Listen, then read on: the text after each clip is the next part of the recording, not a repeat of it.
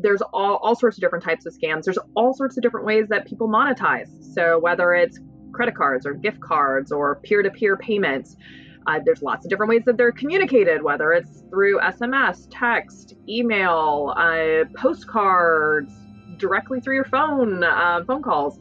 We care about all of those things. And what organizes our thinking is the impersonation of our brand through any of those communication tools, run any of those MOs, on any of those monetization techniques. It's the lure of the trust that our customers and other consumers have in Amazon that we want to address and mitigate and protect consumers from falling victim via their trust in us.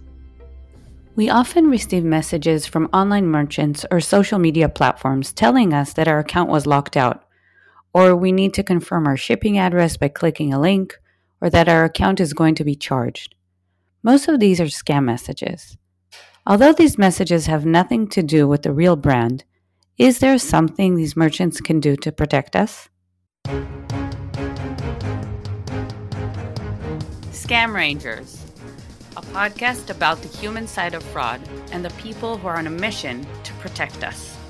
I'm your host, Abigail Bishop, and I'm passionate about driving awareness and solving this problem.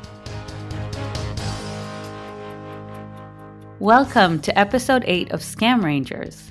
Today's Scam Ranger will give us a unique perspective of a brand who's on a mission to protect their customers. Abigail Bishop is the head of external relations for scam prevention at Amazon, where she leads the organization's outreach work to protect consumers from falling victim to scammers globally.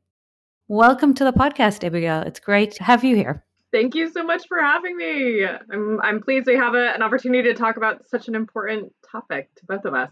Absolutely.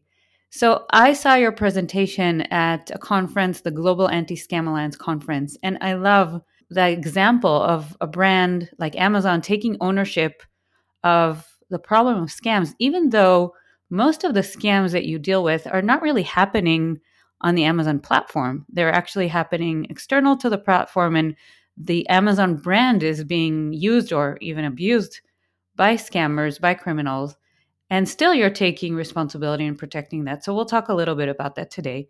But before we jump into that, tell me a little bit about yourself, your role, and a day in the life for you. Absolutely. Thank you again for having me on, and I could not be more excited to share more about the work that we're doing at Amazon. And my role at Amazon, I feel like, is one that was so easy for me to sink my teeth into very quickly. I mean, scams is such a relatable topic. It happens to all of us on some level in some part of our daily life. And so for me, my work did not take a lot of mental hoops to feel really passionately about. My background's actually in public affairs and corporate strategy, and have focused on topics throughout my career, which were sort of at the intersection of internal strategy, working through kind of gnarly mechanics of business, as well as external engagement with a ecosystem of stakeholders who were working on similar or related topics. And so I have a similar role here at Amazon working on scam prevention, where I work really closely with our internal teams, our machine learning scientists, our software developers and engineers, our investigative team, our marketing teams, as well as a whole range of external stakeholders that are part of this similarly committed system of stakeholders who range from public policy to research to consumer advocacy, and kind of bring the lessons we've learned from Amazon and the things that we're working on to those external stakeholders, as well as bring those learnings from the external stakeholders back into inform our thinking internally. So I have a really neat role where I get to work across these two kind of spheres of stakeholders, all centered around preventing and protecting our customers and other consumers from scams.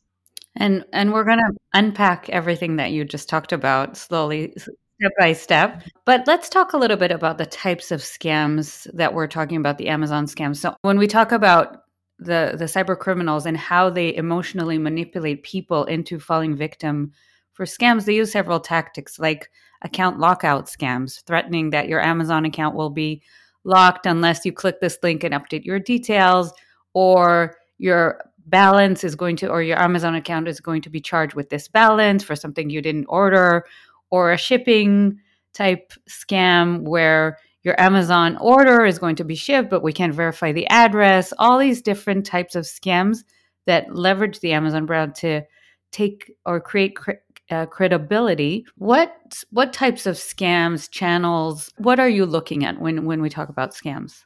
Yeah, you're absolutely right. I mean, there are a range of different types of scams, and the MOs of these scammers are so variable. Scammers are really smart. They are very inventive, as so many of us know. They come up with new ideas and new tactics and opportunities to manipulate consumers every day. For us, our focus at Amazon, amidst all the different range of different scams, is really on impersonation scams. So we care about all of those MOs, whether it's an order confirmation scam, which was we released at the end of 2022. Over 50% of the scams reported to us through our self-reporting tool were confirmation scams. There's all sorts of different types of scams. There's all sorts of different ways that people monetize. So whether it's credit cards or gift cards or peer-to-peer payments, there's lots of different ways that they're communicated, whether it's through SMS, text, email, postcards, directly through your phone calls. We care about all of those things. And what organizes our thinking is the impersonation of our brand through any of those communication tools, run any of those MOs, on any of those monetization techniques. It's the lure of the trust that our customers and other consumers have in Amazon that we want to address and mitigate and protect consumers from falling victim via their trust in us. Wow. And you talked earlier about the collaboration internally, externally. We'll get to the external partnerships later. I think it makes a lot of sense, probably law enforcement and some others. But let's talk a little bit about the internal collaboration. You mentioned a lot of teams that you work with, and I wanted to ask, how do you take the fact that there are scams and there is brand abuse for the purpose of financial exploitation of your customers into consideration when rolling out new services and new products at Amazon? Yeah, we think there's a lot of teams internally who are working on preventing abuse on our store. We have over 12,000 Amazonians who are working on this. We've invested over $900 million on working on this. So there's a lot of resources that are working behind the scenes to prevent abuse on the Amazon store. And the good news is that you are safe when you shop on Amazon, and where you start kind of entering an uncharted territories when things are happening outside of Amazon, which makes some of our job even trickier to identify these scams, track them, and seek justice for the victims of those scams. But that, more to answer your question directly, there are a number of teams at Amazon who are working on scam prevention. We have, as I mentioned earlier, we have an entire shop which is focused on some of the technologies, product development, coming up with ways to protect and develop controls on our systems to protect customers, to protect our communication channels with customers. And then we have another team, several teams actually, that are working on more of the enforcement side. So former federal agents and teams of investigators who are working really closely with law enforcement to track trends in MOs and different dimensions of scams, as well as seek justice on behalf of victims, and to disincentivize bad actors from certain attempts that they're making on victims. We also have a whole effort around consumer education. So we want to make sure that customers and consumers more broadly are aware of best practices, reminded. We all could use reminders and validations of some of these gut feelings we have of, is this what is this communication? This feels a little bit off. What is this? no matter how much time you spend in this space, those reminders are so useful. And so we do a lot of communication with customers and consumers and partner with other organizations, consumer organizations, to amplify and to get the word out so that customers know some of the things that are happening behind the scenes and know trends, and to the extent that that helps to mitigate. That's really interesting. I had a conversation recently about the challenge that institutions, organizations, merchants, banks have with talking about the fact that there are scams. Now, just looking at the banking industry, for example, we compared between the UK and the US, where the UK banks are very vocal and very creative about educating, communicating customers, whereas in the US, it's they send emails and there is some education done, but it's not out there. And I think there's a concern potentially about talking about scams and how it might impact customer perception of safety and trust in the platform. And so I think it's great that you are taking initiative and taking action and providing that education because it's happening and it's out there. And in a way, the more we speak about it, the safer they can feel that we've got their back. I couldn't agree more. For us at Amazon, our focus on scam prevention really starts with our mission. It's sort of as simple as that, to be the Earth's most customer centric company. And so, if this is impacting our customers, we feel a responsibility to do what we can to protect them and ensure that they are having the best shopping experience on the Amazon store that they can.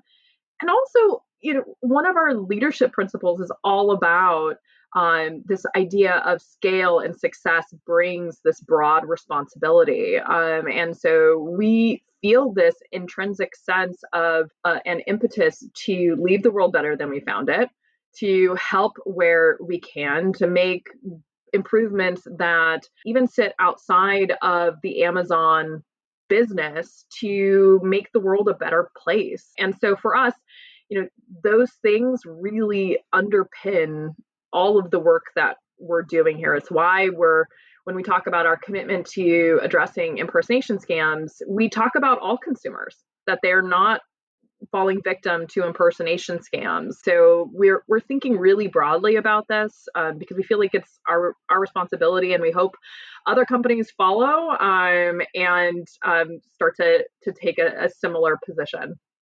If someone is sitting and listening to this and maybe they work for a smaller merchant or an e-com company and they don't have the resources that Amazon has, if they had to focus, you talked about education, you talked about investigation, you talk about law enforcement. What do you think that they should focus on as a starting point? I would walk through my customer journey and identify where there's opportunities in that journey to embed either protections from a technology or product perspective, but also from a consumer awareness education perspective. So, where in your customer journey is there sort of a natural opening to remind people to be safe, or to flag certain vulnerabilities that you want your consumers or your customers to avoid in your product development? Ask yourself, is this something that is going to expose my business and my customers to greater risk? And really map out the customer journey from both of those dimensions and start there. I think if you start there and you build your products, you build your customer experience, factoring in this explicit, intentional view of mitigating scams, I think that will go a long way. That's great advice. What do you hear from customers besides the monetary loss? How does a scam impact them? How do you think it makes them feel about Amazon when they get scammed, which is probably a huge concern for you? And then finally, how do you help them? So it's hard to say, to kind of aggregate all of the different experiences that folks have, because they are so variable. I will say that some trends that we see across the scam space are victims oftentimes feel ashamed.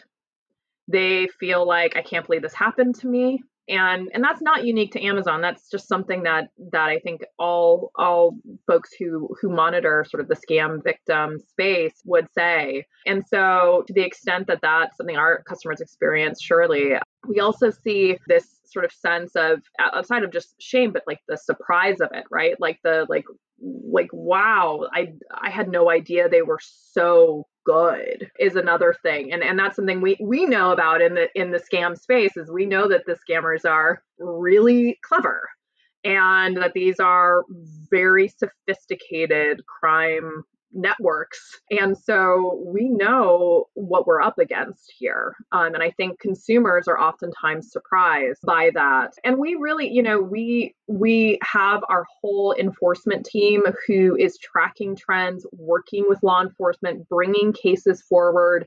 We had over 100 law enforcement referrals globally just last year, and we're actively taking down phishing sites and phishing phone numbers. I think last year it was over 20,000 phishing websites and 10,000 phone numbers. So these are not sort of small scale. This is pretty big. And so all of those efforts sort of contribute to the protections of our customers and the things we're doing to help them. And you mentioned law enforcement and the referrals. I wanted to ask you generally, what types of collaborations with different agencies or different bureaus out there or different companies does Amazon form in order to help customers and protect and seek help for them? Yeah, absolutely. I mean, we work with the FBI, we work with state, AGs and others. We work globally, so we're working with all sorts of international counterparts of those groups. I will say this, that while we do some sort of joint litigation work, we should be doing more in this space, and others should be doing more of it. And it's something that we would love to have better opportunities to coordinate and collaborate with other companies who are experiencing similar crimes, to do more sort of collaborative work on the enforcement side of this work, because it's not happening as much as it probably should. And do you feel like in most cases they're well equipped to handle these cases? Where do you think they can gain more insights or get more equipped with? It's really tricky, I think, to at the point of law enforcement, it's like a needle in a haystack. It is difficult. Yeah, for sure. Working across jurisdictions, especially for some of these global criminal networks, is very tricky. And it's very tricky not only to seek justice, but to connect dots between crimes. If a crime happens in one country and they also do it in another country, the chances of those two countries and their systems finding that connection are very low. And so it is a challenge. That's not unique to scams. That's like, that is a law enforcement challenge across the board. But we feel it in scams, certainly. And that leads me to talk about the next topic, which is you mentioned that one of your takeaways from, meeting a lot of scam fighters across industries and law enforcement and regulatory was the terminology that we use. And what do you think needs to happen there so we're kind of all on the same page here?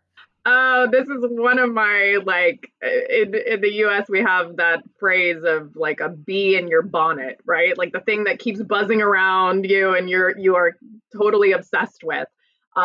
This is one of my bees in my bonnet. And so I think that we have such an opportunity to align our nomenclature and our taxonomy around scams, because we can fall into the trap of talking past each other, getting caught in semantics. What is the difference between a scam and a fraud? Well, for some places there is no difference, and for other industries there's a really meaningful difference. And so just getting really clear about definitions of what types of scam MOs, scam communication modalities, scam monetization techniques. Like, I would love for us to get tighter on what we're calling things as an issue space so that we can have more fruitful conversations and we're not tripping over some of our terminology. There are a lot of assumptions on what we think a scam is, but there is different liability. There's different regulation for authorized versus unauthorized fraud, for example. And in different countries, it matters. Really making sure we're aligned on what we're talking about is important to tackle this because every MO needs slightly different treatment or very different treatment. And really understanding, breaking it down. And it seems like we also almost need a framework. I know that there was an initiative by Fit Payments to create a fraud classification framework, and that's starting to be implemented. It sounds like almost like we need a scams framework to really outline everything that's going out so we can tackle it.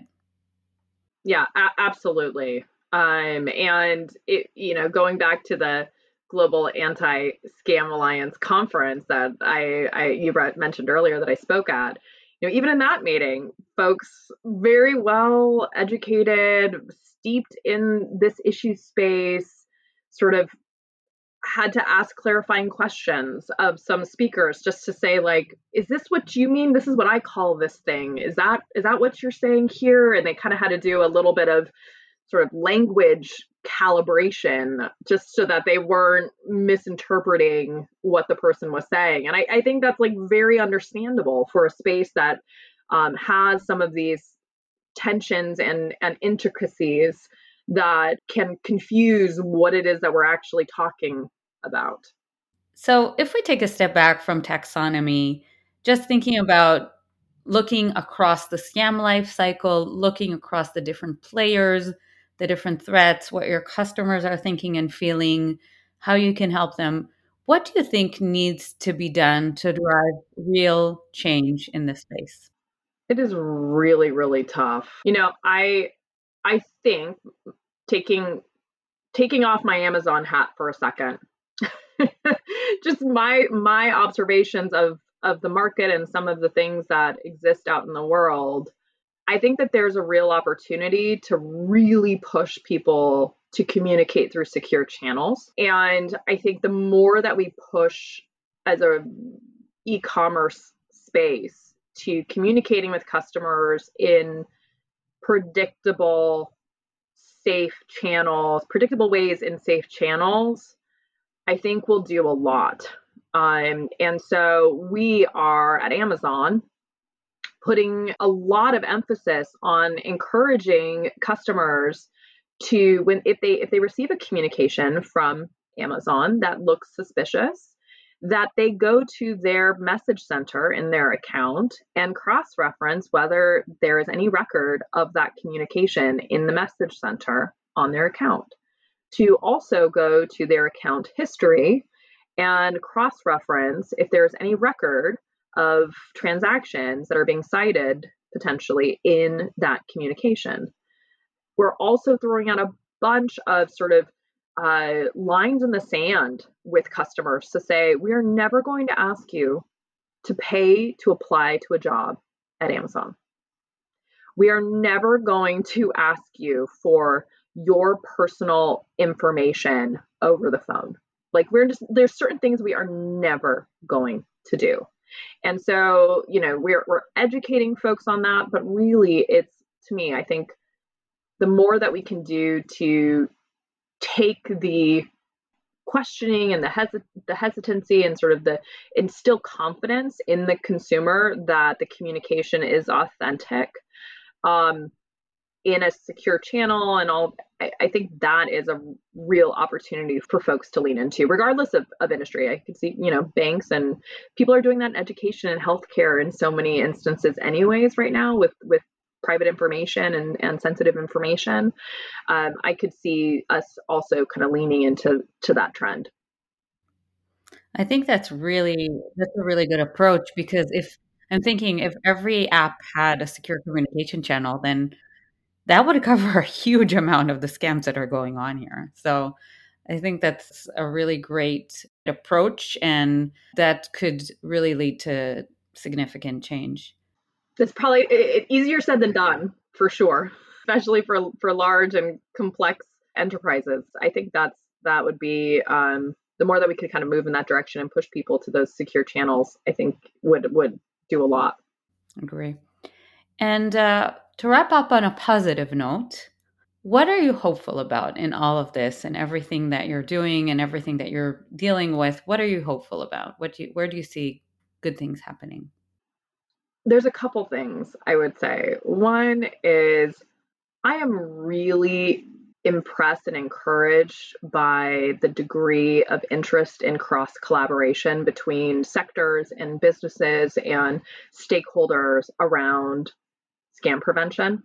There's been so many conversations I've had, very sort of genuine, powerful, honest conversations of individuals and organizations who are so committed to doing what they can from their respective vantage point. And that I find very inspiring and encouraging and gives me energy to say, okay, me too, like count me in. We're going to do this together. And so I'm incredibly encouraged by that.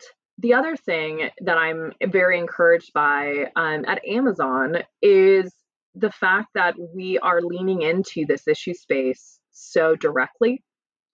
And it gives me a lot of pride as an Amazonian to see Amazon call out this challenge as a priority and encourage other stakeholders to follow suit and to lean into it and to acknowledge the challenges that they're facing so that we can learn together and we can all contribute to preventing these criminals from being successful. So those are some things that really give me hope. That gives me hope too. So it was great to have you on the podcast. Thank you so much again, and have a wonderful weekend. Thank you. Thanks for having me. I really appreciate it. And thanks for everything you're doing to similarly address this issue. So thanks so much. I hope you enjoyed this episode of Scam Rangers. For more information and updates on fighting online scams, follow me on LinkedIn, Ayelet Bigger Levine.